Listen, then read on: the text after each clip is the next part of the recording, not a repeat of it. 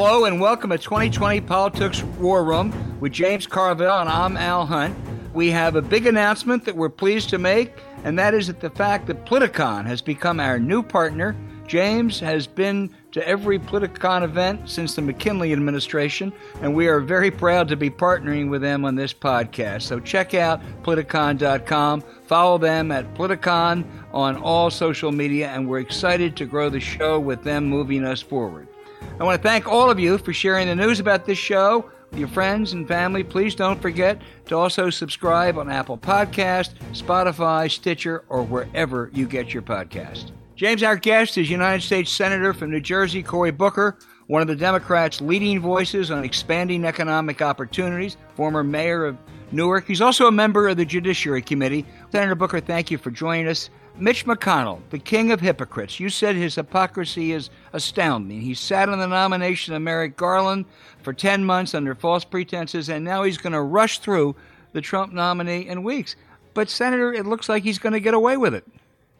Well, I don't know if he'll get away with it in the long run. If we win back the United States Senate and we win the presidency and hold the House, we have a whole set of options that we can do to begin to undo the damage that he's done. So, again, this could be a short-term gain for him, but it could really awaken a lot of folks in this country to understand that these naked anti-democratic power grabs are really threatening things that people find precious, like their health care, like their right to organize in a union, like their access to the ballot itself with voting rights. So this could be a great wake-up moment. You know, I talked to Governor Newsom last night, about California. They had this awful proposition that got passed that really woke a lot of people up, and especially engaged Latino Americans, Latino Californians in the political process like never before. And they have never gone back to allowing the Republicans to run that state. Well, Senator, that's really a critical question you've just raised, because what the Republicans are claiming is that not only are they going to win this as far as the court's concerned, but that getting a right-wing majority is going to energize their voters on November 3rd, and this is a godsend for Lindsey Graham and Joni Ernst and all those. Do you think the Democrats will be equally, if not more, energized? Because in the past, sometimes that hadn't been the case. Well, again, I can only speak to my hopes. The only metrics I have is the significant increase of donations, both small dollar donations and large dollar donations organically that have gone on to senators. We've seen a much greater increase for Democrats than we have for Republicans. People are angry. And in fact, the majority of Americans, over 60%, believe that this Supreme Court seat should be left until after the inauguration of whoever the next president to take that oath is. So I'm hopeful. And, you know, too often we realize, and this is what Martin Luther King wrote about so eloquently in the letters from the Birmingham jail, where he just said the issue for him was not the KKK or the White Citizens Council. He was more concerned about moderate people who are doing nothing, you know, who sit on the sidelines, even though there are really consequential issues there. And this is one of those moments where we have to ask ourselves, for me, my generation, people that were born around 1970, this is our great moment. We weren't asked in my generation to storm beaches of Normandy or to do freedom rides knowing our buses would get bombed and we would get beaten. This is our moral moment. And will we stand on the sidelines, or will we and be bystanders, or will we be upstanders and get in and involve ourselves with all of our time, resources, and energy that we have to try to help our country at this moral crossroads get on the right path?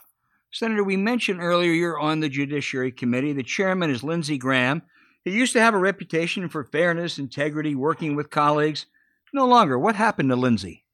I that is a question that he's going to have to ask, and I really believe that it's one that he's going to have to look in the mirror and really ask himself, because in this most recent case, we see him directly contradicting himself. I mean, it couldn't even be more bald. He tried to use the Kavanaugh hearing as that changed him, but we have him on tape subsequent to the Kavanaugh hearing speaking specifically to this idea that if for some reason there's a Republican president and a Supreme Court vacancy, that he believed that he would not. He said clearly that he would not fill that seat, and he literally went as far as to say, "Is use my words against me." So, look, he told us that what his word was, and he's now directly violating his word. And so we know that across the spectrum of the Republicans who spoke in the way that Lindsey did, that honor is not something they will be upholding, that they have different rules that in effect they've given Donald Trump when it comes to the Supreme Court, a 5-year term, and Barack Obama a 3-year term with which to nominate. And that to me is patently unfair. And I think the American people know it. And I do think there's consequences. I don't think you can just get away with something like that. And the fact that race, his reelection race, is now within the margin of error is a good example of what it's costing him. James. Senator, I have a memory, and correct me if I'm wrong, where Trump actually used you as a straw man to scare suburban women. Am I correct? Or you are correct. His last 2 rallies, I think 2 days in a row, he's been calling me out during the rallies as if I was going to be some kind of boogeyman that would scare suburban voters. And let's be clear, suburban white women, I think, is who he's trying to scare, using the big 6'3" bald black guy in the Senate. I don't mean to laugh. It's not funny, but it is funny. It is funny. There is humor. It is almost funny. But the poignant part of this is, I don't know if you know my history. In 1969, I was born here in the spring in D.C., and my parents were trying to move during that time to New Jersey, and they were looking for the districts that had the highest performing public schools, which happened to be white communities in the northern part of the state. And every time they would look at a home, they would be turned away because of the color of their skin. They would be lied to. And what happened was some great activists, mostly white folks, said, "We're going to help you." And they began sending couples to pose as my parents. After they were told the house was sold, the white couple would come and see if the house was still for sale. And a house I grew up in, a white couple actually put a bid on the house. The bid was accepted. On the day of the closing, the white couple didn't show up. My dad did, and a lawyer, and the real estate agent didn't give up. He punched my dad's lawyer in the face, sigged a dog on my dad. And so we moved into this incredible community based upon the sacrifice and struggle and willingness to literally shed blood for my family. And we grew up, as my father used to call us, the 4 raisins and a tub of sweet vanilla ice cream. And 18 years later, I was president of my class, honor roll, and a high school All-American football player. The older I get, the better I was. And that's my suburban story. And so for him to be dredging up the worst bile of our politics, the darkest corners of fear-mongering and race baiting and demagoguery, trying to pit Americans against other Americans, this smacks of worse than a Willie Horton, worse than the kind of naked appeals that the Republican Party, unfortunately, is being more and more known for. And we need to reject it. And I think suburban Americans will reject it because he's not doing well, as you probably know, James, amongst suburban white women. All right, let's move on. I'm very intrigued by something that you ran on, and Albert is too. And I want to talk about baby bonds because I think this has some real potential to address. Sometimes I tell my students, the solution for a lack of money is, money. If you don't have money, people that have money always say, "Oh, money's not that important." Well, if you don't have any, it's very goddamn important. If you got a lot, well, it's, So just talk to us kind of briefly and concisely about your idea of baby bonds and how they work. Yes. Quickly, the American tax code is used over $650 billion every year to help people with wealth get tax breaks to create more wealth. So we shift $600+ billion, and it's things I agree with, like the mortgage interest deduction, but that's used by people that make over $250,000 a year predominantly. So why don't we use our tax code to create wealth amongst those that don't have it? Paychecks help you get by. Wealth helps you get ahead, and it's generational. So this is a plan that simply says every child born in America has an American birthright. You get an account with $1,000 in it, and every year up until you're 18, you get amount placed up into that depending on the wealth of your family. The poorest kids, 1 out of 6 children in America is in poverty, would get up to $2,000 in there, and it would go all the way down to the richest kids getting nothing. And by the time their child is 18, if they're poor, below the poverty line, they could have upwards of $50,000 in that account. And no matter how much you have, some kids would have 18,000, 20,000. You can use that money when you turn 18 on wealth building endeavors. You can use it for college, to buy a home, to start a business. And what we know about that actually is it has an incredible a platform for every child to give them a stake in a free market economy. But it also has the collateral benefit of closing the racial wealth gap, meaning that because there's more poor white kids than there are poor black kids, but you know that there are disproportionately more poor black kids in terms of percentage. And so it would actually close the racial wealth gap in America and give every child, in terms of just wealth, an equal playing field for which to go forward. And that's something that's really promising. This is one of these game changer ideas that would give every American as a birthright a chance to build wealth in this country, which is really what helps people get ahead. And by the way, it has a collateral benefit. The more wealth you build in America, the more wealth there is and multiplies, reverberates out into the society as a whole. I just think it's terrific. And as I understand it, it would apply equally to a kid in Appalachian, Eastern Kentucky, as it would to a child impoverished in Newark, New Jersey. I had that exact conversation with Joe Manchin. His state would probably, I think he's had one of the highest child poverty rates in West Virginia, right, would benefit the most. And they're disproportionately, as you know, not that many black children in that state, period. Right. Well, James, you and I totally agree. I think it's one of the most innovative ideas to come out of the primaries. Senator, Joe Biden isn't talking about it much. Have you talked to him about talking about this more? You know, the first time I had a conversation about him was on the stage in a debate. It was off camera during the commercial break. He puts his arm around me and he goes, "God, I really like that baby bonds proposal." And so it's on his radar screen. He knows about it.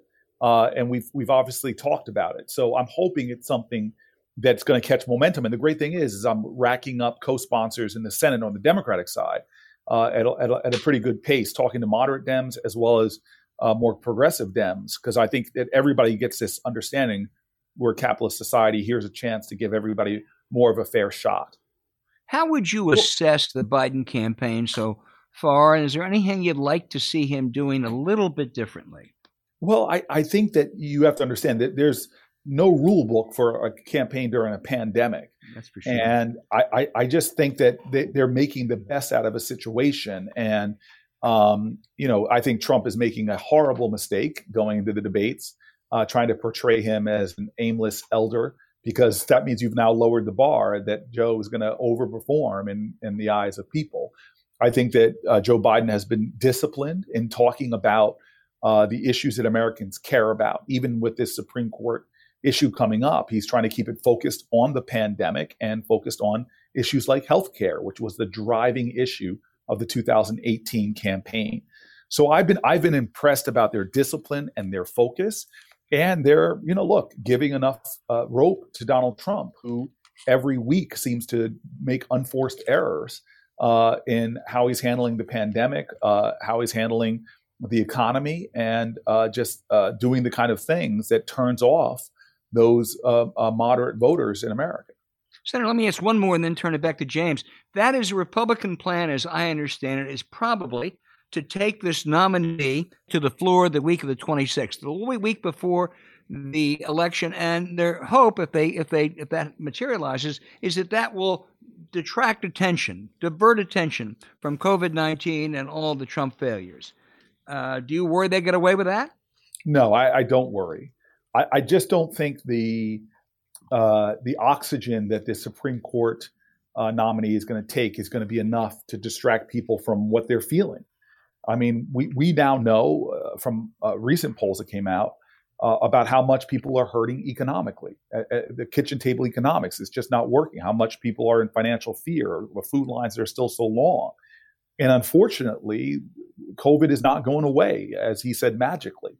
It is still a real issue affecting lives. 200,000 Americans have died, and it's growing. And I think that the more people who know folks who passed away, the more the folks are still being inhibited in what they're able to do, visiting their grandchildren, going out. I think these are real things that show that people are discontented with, and they fall squarely on the plate of one of the greatest failures in leadership on the planet Earth, because America is such a profound outlier on how we handle this pandemic, how badly we handled it. So I actually think that the issues are with us, from economic issues to healthcare issues. And frankly, I think a lot of people are yearning for civility and decency. And that is so thoroughly embodied by Joe Biden that I think he's the right man to carry this message. So there's going to be hundreds of hours of cable TV advice on how the Democrats should handle the hearings in the Judiciary Committee. And I don't know how many columns will be written. What are you going to be advising internally as to the strategy of how Democrats should go about questioning the prospective nominee? Well, I want to be candid with you that we're literally having these discussions right now, and not as Democrats, yeah, and I'm just one of these folks on the belief that this is a lifetime appointment on the highest court in the land, and there are a lot of real issues. The Trump judges have astounded me, saying that Brown versus Board of Education is not settled law. Their belief in the rising supremacy in American culture of the corporation over individual rights. So I think pulling a lot of that out, so America sees how conservative, how right wing this judge is. Whoever they nominate, I imagine that's the bill they're going to fall in, and what it would mean to Americans' autonomy over their own bodies, healthcare, their ability to stand up against corporations and corporate power and monopolistic tendencies.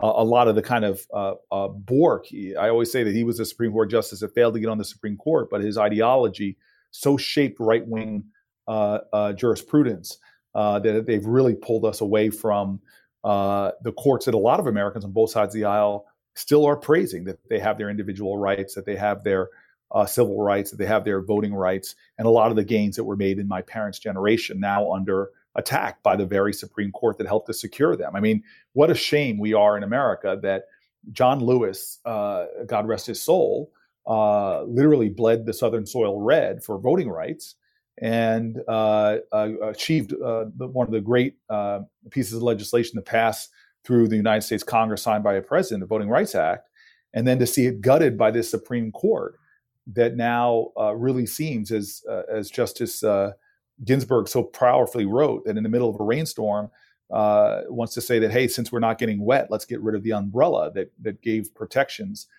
to African Americans in a lot of states that needed that section is called preclearance for voting rights changes. So we're seeing the gains of our parents and grandparents be eroded by this court. And I think Americans should understand that that's happening. And I think that having one of these hearings is an opportunity for us to draw out just how conservative this judge is and what it will mean to American society.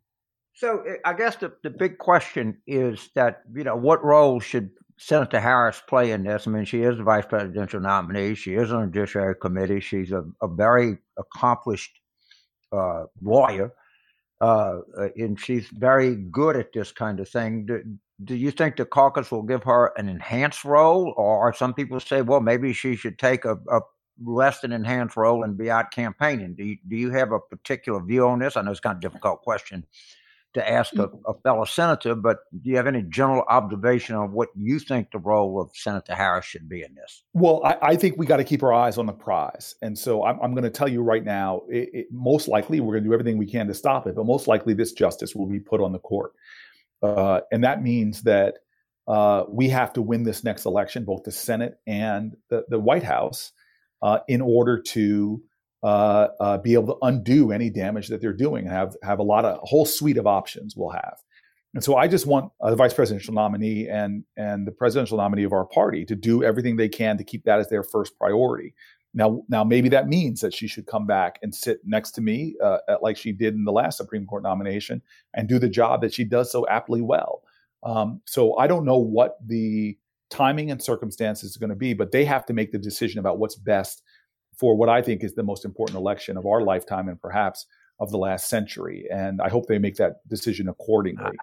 I'm very impressed with your answer, because the answer is whatever it takes to win the election. That's the most important thing we could do. Okay. Yes. We have an excellent chance to win the election, a less than excellent chance of stopping this nominee. And I hope that's a more salient way to put it. Message back to the caucus.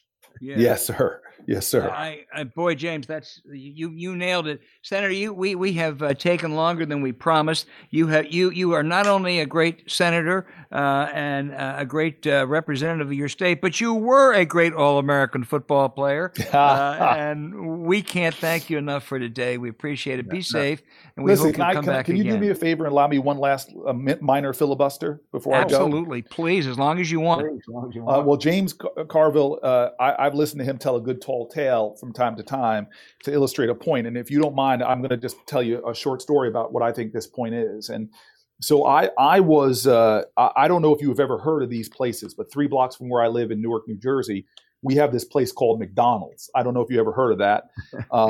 But when I'm working in New Jersey, there's a great man named Kevin Batts who drives me around. And we were coming home from a long day of work. Now, we've been in the car together for years. And he's a former police officer, served in the military, grew up in the Newark projects. We don't have to talk even that much. We know each other so well, just a glance in the rearview mirror, eyes meeting, he often knows what I'm thinking. And so as we're passing by this McDonald's, our eyes meet, and he sees me hang my head in shame. And immediately he knew what I wanted. I wanted to go through that drive-through because the flesh was weak, and he could tell. So we went through that drive-through. Now, gentlemen, I'm a vegan, and one of the best ways to know if somebody's a vegan, how you know it is you just don't need to say anything. They'll usually tell you that they're a vegan. But I wanted to get some McDonald's French fries. And as we drove through, I got my 2 McDonald's French fries, held them like they were the most precious thing on the planet at that moment, because all I wanted to do was get home, unbuckle my pants, sit on my couch, and watch some bad TV at the end of a long day. And I saw out my window, though, a guy rooting around in a trash can. And I know you two are gentlemen raised in faith, and my faith says something about if you have 2 McDonald's French fries and your neighbor has none. I think Jesus said something about that. Maybe it's the Sermon on the McMount or something. But I rolled down my window and offered the man one of my fries, and it was a good moment. He seemed really grateful, and I felt good connecting with somebody of equal dignity. That we could have a moment like that where we got to share. But then he changes his question. He says, it makes a point to me. He goes, "Sir, do you have any socks?" Now, I knew immediately he must have had something going on with his feet and really needed socks. But I don't carry socks in my car. And I looked around vainly and said, "I'm sorry, sir, I don't." And then I turned my head straight, looked at the rearview mirror, which was, I thought, the signal for Kevin to drive. But Kevin doesn't drive. Kevin puts his car in park, rolls down his window, reaches between the steering wheel and his legs, takes off his shoes, and hands the guy the socks he was wearing. And at that moment, I realized I was 3 blocks from my home, where I have a drawer full of socks. I wouldn't miss one if it was gone. And I had a moment to help somebody, and I didn't take it. In fact, that man, those socks were worth more to him than any of my possessions, probably. Any of the clothing I had at home was worth to me. And I say that story because I really think that's where we are.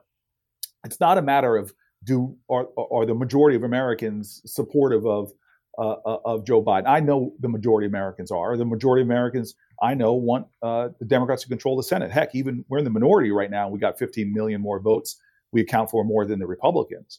The question is how much of a moral imagination are we going to use in this moment to do more as the opportunity presents itself? Will we just do a little, like I gave the gentleman my fries, or will we take off our socks? Will we use our moral imagination to find a bigger and greater way to contribute to a moment that demands it? Because it may not be you that's suffering right now, but this is an election that is going to deeply affect millions of Americans, whether they can have prescription drugs or not. Maybe you can afford your prescription drugs, but there's somebody whose ability to get their life-saving drug is going to be determined by this election. Maybe you have health care through your work and through your job like I do, but some American, this is going to determine whether they can keep their health care or not. Maybe you are somebody that has their liberty, but this is going to determine whether somebody who is in a nation of mass incarceration is going to get justice or not. There are so many issues that affect your fellow human in America.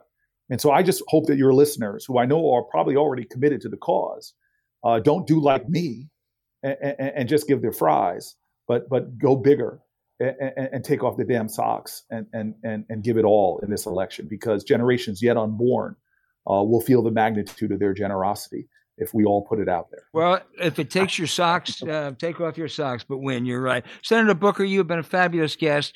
We hope you'll come back and visit again. Thank you so much. All right. Bye-bye now.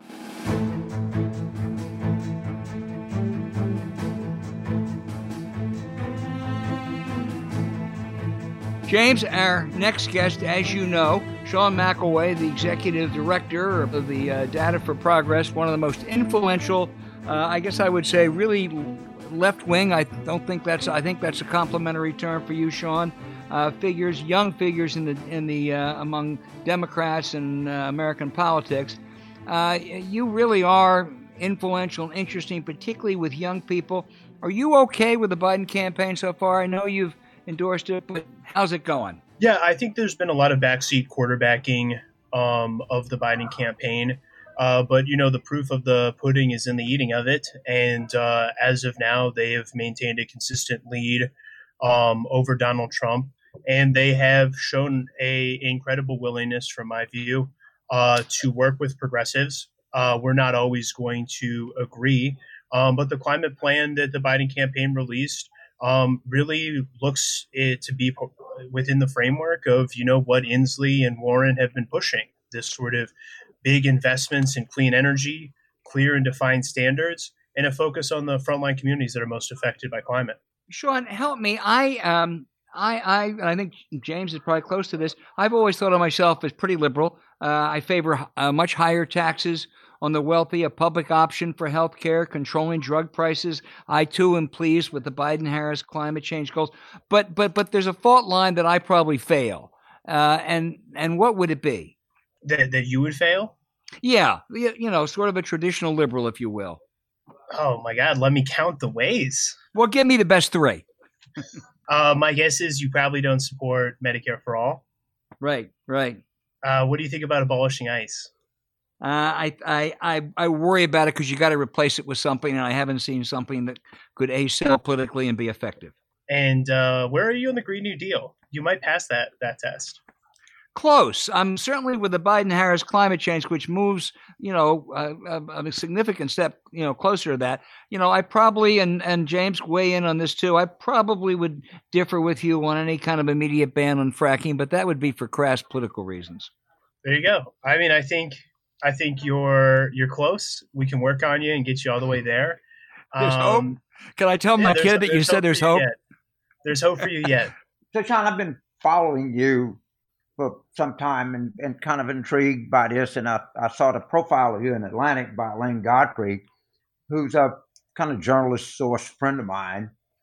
And I want to pursue this conversation that we had with Al, because I'm more of a traditional liberal than a young progressive. But the climate thing, being from Louisiana, is probably the most affected state there is. And how aggressive do you think we can be on this? And what are some of the more aggressive things you think that you and I could agree on to deal with this issue? Because I think it's just awful. Yeah, well, I think that one of the stronger progressive issues, and one that we work on a lot, is the idea of climate change. But specifically the idea that the best way to solve climate change and create a sort of politically viable coalition is to, spend a lot of money on clean energy infrastructure and investment. Infrastructure is something that is always popular. It's something where there's lots of demand. This is a way that we can move a lot of money, create a lot of jobs. And to be entirely honest, it makes the log rolling in the Senate easier. Every member can see the ways that the climate change and clean energy money is going to benefit the voters of their state or district.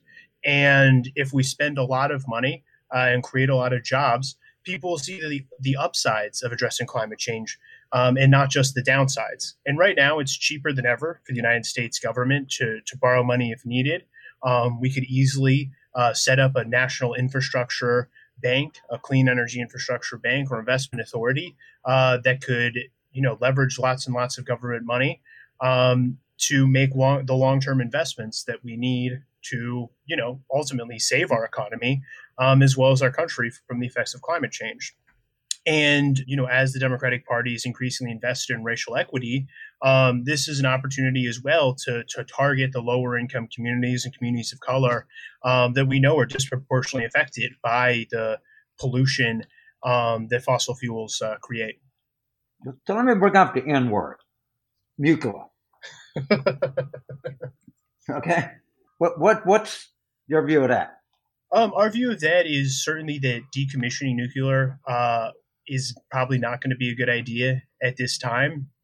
At the end of the day, I think we realize that any sort of bill that comes through the Senate is going to involve some compromise. And we've put out an innovation and investment paper that talks about how we can invest and innovate in carbon capture and storage, as well as nuclear. Deals are going to have to be made. And I think for progressives, if we're seeing that real commitment to standards that decarbonize our economy, and we see a real commitment to the communities of color and low-income communities that are disproportionately impacted, we're going to have to get to 50 votes at the end of the day. Albert? I want to make sure, Sean, that my son Benjamin doesn't tell me I'm a cop-out, because I have to acknowledge I have had some real criticisms of, for lack of a better term, the movement left in the past. And I think, you've assuaged me on this year. But I think back in 2000, you were only in grade school, but your parents' generation, when they took a dive, some of them took a dive on Al Gore, it resulted, not that he was perfect, it resulted in John Roberts and Samuel Alito, and when some didn't get behind Hillary, whatever her defects were, it resulted in Gorsuch and Kavanaugh, and now probably a new court nominee, who affect all kinds of people that you care a lot about for generations. Is a lesson been learned, or is it just that Trump is such an existential threat? Well, I certainly have learned a lesson, and I have been advocating for progressives to understand themselves as, members in good standing of the broad Democratic coalition. One of the things that's frustrated me about a lot of the rhetoric from some parts of the left about the Democratic Party is seeing the Democratic Party as a monolith. In fact, the Democratic Party is a coalition party. There are coalition members, including unions, African-American groups, Latino groups, women's rights groups. All of these groups make up the sort of broad coalition of the Democratic Party. And we don't always agree, but I think we need to stick in that coalition. And I think we are better off fighting for the Democratic Party line, for the soul and for the vision of the future of the Democratic Party.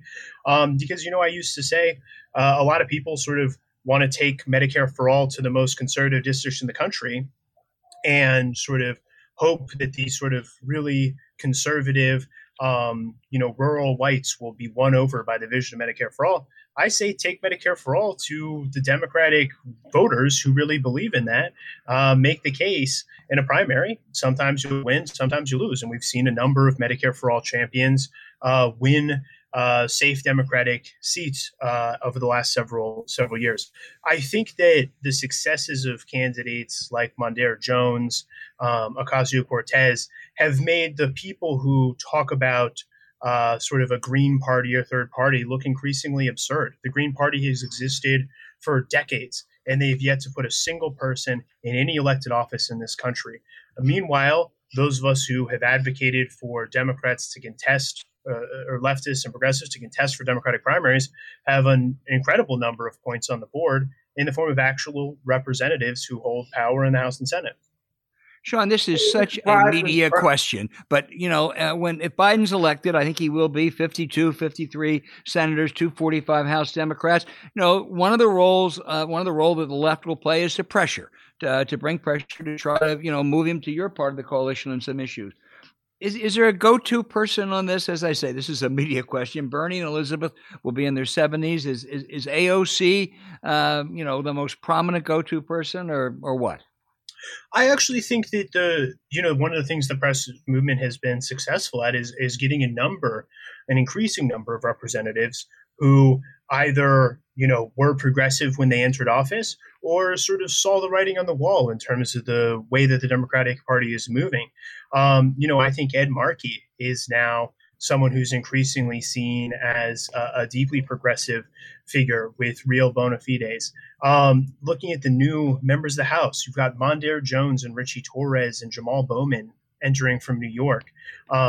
You've got an increasing number of progressive representatives in California. Georgette Gomez is going to be on the ballot this November, as is Beth Dolio in Washington. So we're growing the caucus, and we already have folks like Deb Haaland, Ayanna Pressley, who I look up to. So I think that obviously AOC is the most prominent progressive, but Deb Haaland is a deeply progressive woman who has deeply progressive values, and I think has a vision for how to get those values across the finish line. So I think that we have an increasing number of members who are really starting to have influence.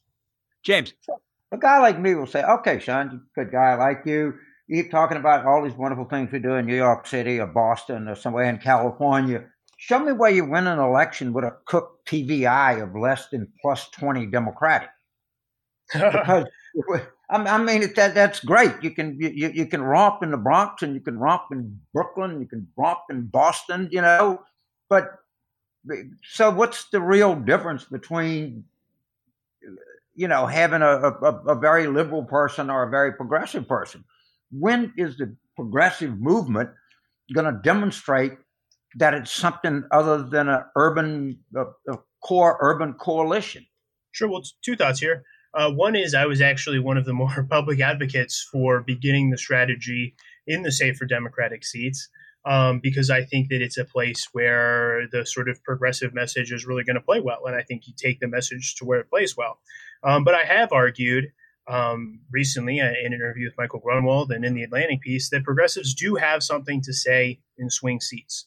But that what we've done is we have not tailored our message to that audience that we want to hear it. And I argued if we are going to take our message to swing seats, what we should focus on is a pharmaceutical agenda, lowering drug prices, injecting more competition into the pharmaceutical markets by allowing the government to competitively license overpriced drugs. I've argued that family leave is a swing district issue that progressives can embrace. And I've also argued that climate change is a swing district issue. And if you talk to members who have progressive values who have won in swing districts, they'll tell you the same thing, which is those three issues really are winners. There are other parts of the progressive agenda that aren't winners, but you don't need to run on every part of your agenda in every district in the country. And I would like to start to see more successes there. We have the sort of green shoots of this with members like Katie Porter, who are progressive and who did flip a House seat in California. But in the coming years, I would really like to see progressives take more seriously this idea of a swing seat strategy. And I will give you one other name, Candace Valenzuela, who we did some polling on behalf of the Bold PAC of the Congressional Hispanic Caucus for her in Texas 24, someone I deeply support, is progressive, and she is in a swing seat in Texas, and I think she has a real shot at winning. And I think once we start to win those races, we'll really have a case to make that the progressive agenda can play across the country. But it's certainly something that I agree with you. I want to see more of. And I think that what we just need to do is we need to talk about the actual winning agenda in these races, which I think covers those three issues that I talked about, which we see as really being top priorities. I mean, I think you've got an unbelievable, I think you have a very pragmatic approach to this. And I know that I'm not very familiar with the progressive, but I call urbanist movement. But I suspect that among many people, you took a lot of grief for choosing to side with the Biden campaign. Am I correct in that? Yes, I get a lot of grief all the time. I try to take it in stride. But I think that the grief is part of growing pains. I do think that there is a group of people who would rather sit on the sidelines and be morally pure than actually engage in the actuality of politics that involves compromise. I've understood for a long time that most people who work to actually get, legislation across the finish line ended up being hated by a lot of the sort of most ideological people in their ranks.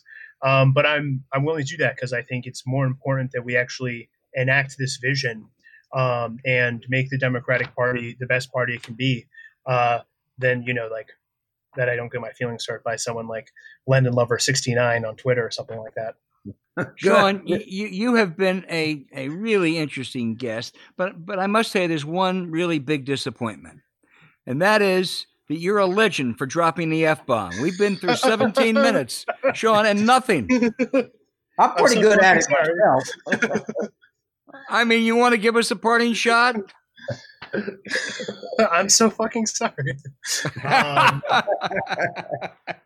Hey, Sean McElway, you really are an interesting guest. I'm going to learn more about you. James is too. So thank you so much for joining us. Stay in touch, man. Because I think I think you're developing a real sense of when to push and when to pull. And that's just the only way you get shit done is, when you got an opportunity to push, you push. And when you have to pull, you pull. And I think let's get some fucking shit done then.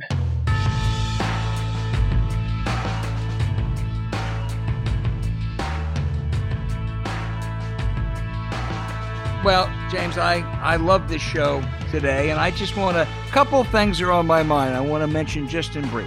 One, Ron Johnson, the chair of that Senate Security Committee, put out a hatchet job accusing Joe Biden of a conflict of interest in Ukraine 5 years ago.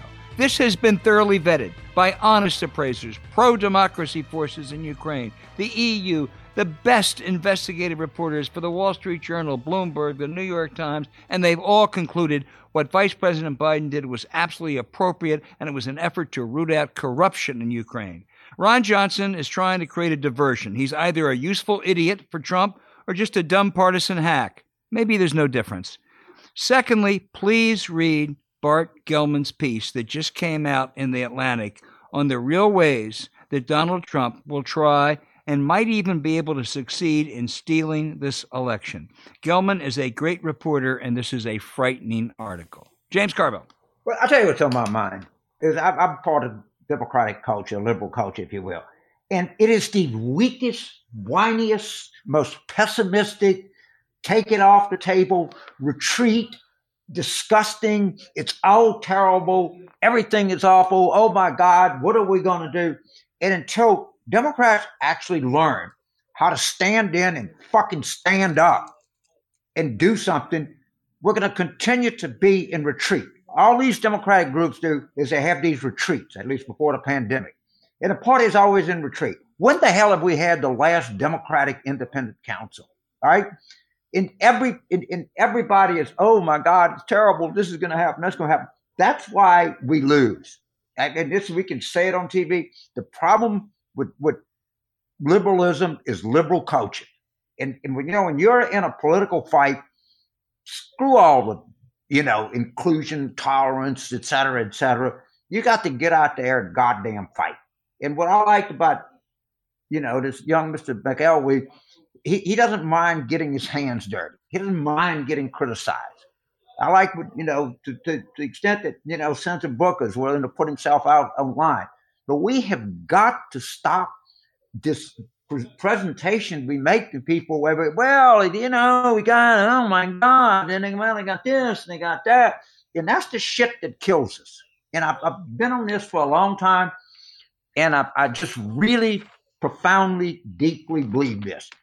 We at some we certainly on issues we need to be for what we for. We need to stand up for our values, but sometimes you just got to get out there and say, "God damn it, let's go."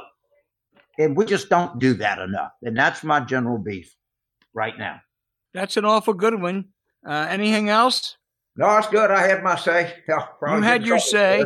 You're dead right. And we had two really good guests. Oh, it's good. They were great guests. It's one of my favorite shows. And I thought that I knew Senator Booker would be good because he's just a very smart guy. And I had some faith that Sean would be good. And I thought he was an insightful young person. And of course, we don't have enough young people on the show, so I'm glad we had it. Well, as I think that, I agree with everything you just said. And one of the things, I might even, having Sean McElway on, it might even impress my son. We'll see. Anyway. That's my daughter. I don't know. Nothing. That's sometimes a futile quest for us, isn't it? Listen, this has been a terrific show. I want to thank everybody out there for listening to 2020 Politics War Room. Follow us on Politics War Room and at Politics on socials. Email us, politicswarroom@gmail.com. That's politicswarroom@gmail.com. Thank you for subscribing. Please rate the show, hopefully with a 5-star review. We'll be back again next week with another good show as we count down to November 3. Please register to vote and vote early if you can. Vote once, but vote early if possible. Take care and be safe, and thank you.